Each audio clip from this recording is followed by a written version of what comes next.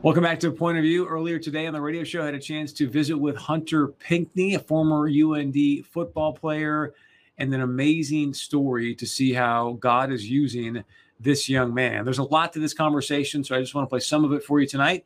Here's some of that conversation. Oh man, it's such an honor for me to talk to you. And I don't want to be presumptuous here. So I think most people know your story, but if you don't mind, let's just start there. Share with a little bit about, growing up in Wishick, played football at UND, and then have had an incredible trial that you are overcoming now. Yeah, Chris, I'm a North Dakota kid. I'm a proud Class B'er. For all the North Dakota people, they know Class B kid, what that means and what that's all about. But I grew up in Wishick, town of 1,000. Graduated with 18 in my class. So when I say that I graduated number one in my class to people, I usually leave out that I had 18. But from high school, I went to UND, and that's where my family went. My grandpa played basketball there, Fred Lukens, in the 70s, and had a lot of success. Was an All-American, and then my mom also competed at UND. So for me, it was the chance to become a third-generation athlete at UND, and I jumped on it.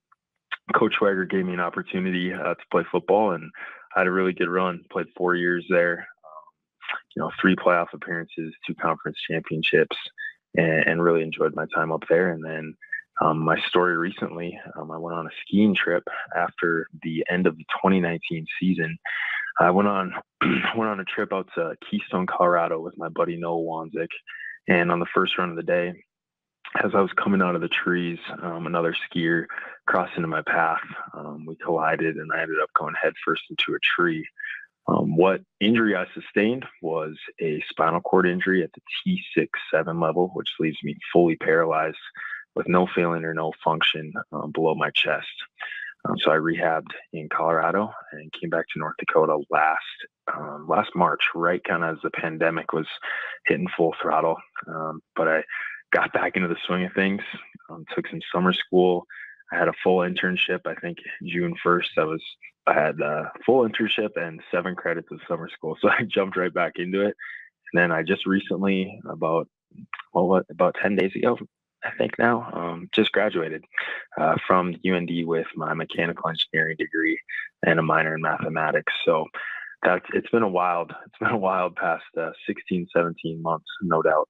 Congratulations on graduating. One of the Thank things, you. Thank yeah, you very man, much. I just, that's one of the things I just so cherish about you and your character and your story is that you could have went another direction and you chose not to. And I think one of the things that jumped out, I saw your story where you were asked to be part of Fellowship of Christian Athletes, and you weren't maybe perfect your freshman year, and you're like, wait a second, why are you asking me to be a part of this? And you took it on. Yeah. And one of the things I've just been really excited to chat with you about is you go through this accident, and many people, as I said, could have chosen a different path.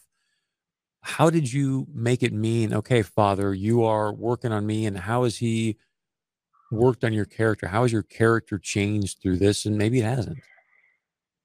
Right. Well, Chris, they tell you at the hospital, I rehabbed at a top 10 rehab facility in the world at Craig Hospital in Denver. And they told me early on, usually people with spinal cord injuries go one of 2 ways. They'll either, skyrocket and their life will just take this upward trajectory where they really find success and find purpose, or it'll just go the opposite way and they'll dwindle and kind of fade and really struggle. And I just made a decision early on that I was going to do everything in my power to make sure I went in the right direction. And so my character, man, I've evolved. It's definitely developed over this past 17 months, but the biggest miracle in my story is I'm still the same guy. Tell me, Chris, how you go head first into a tree and you don't have a concussion, no brain injury whatsoever. That's just a first miracle.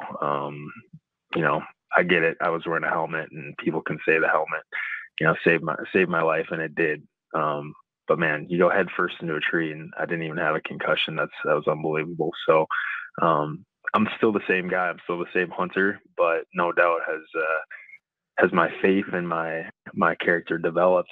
you know, I'm definitely more appreciative and grateful, and I definitely live a life. You know, I talk about it when I speak to students, but I live a life where I say I'm just glad that I got a glass. You know, a lot of people look at life like, you know, my glass is half full or my glass is half empty, or man, I feel like I got nothing left. And man, to those people that feel like I got nothing left, you still got a glass. You're still there. And so that's kind of my mindset and my character is I still got a glass. And the best thing about a glass is that its purpose is to be filled again. And so that's just my mindset that I found if I still have a glass, whether it be somebody else or the Lord, man, that glass can be filled again. And then once that thing's filled up, then it starts overflowing and you get to pour into other people. And that's really how I feel right now. I feel like so many people have poured into me. It's kind of my chance to start pouring into others. Thank you for that. One of the things that really jumped out to my story that I want people to know, jumped out to your story that I want people to know is, you know, you hit the tree, and I believe it was the person that you had almost ran into came over to you. And what was the first thing you asked him? Yeah, you know, he came over to me and I said, sir, are you a Christian? And he said, yeah, I am. And he knelt down beside me, and maybe in the scariest moment of my life, you know, I called out to God and I said, well, I think we should pray. And we prayed on the mountain.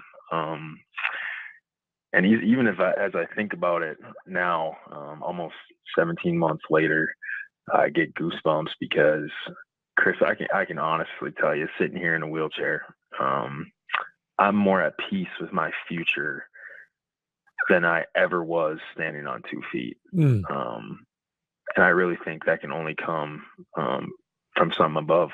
I think that can only come from the thousands and thousands of people that have been praying for me. And so, yeah, it's pretty, when you look back on it, it's pretty amazing how the Lord was working even on the mountain that day.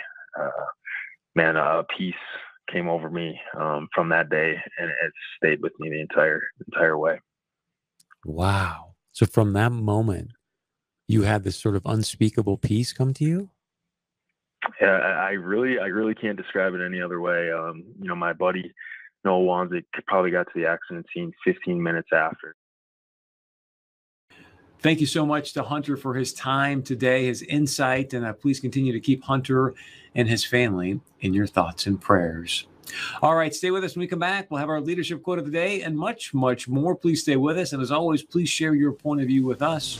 You can email us, text us, leave us a voicemail. We'll be right back.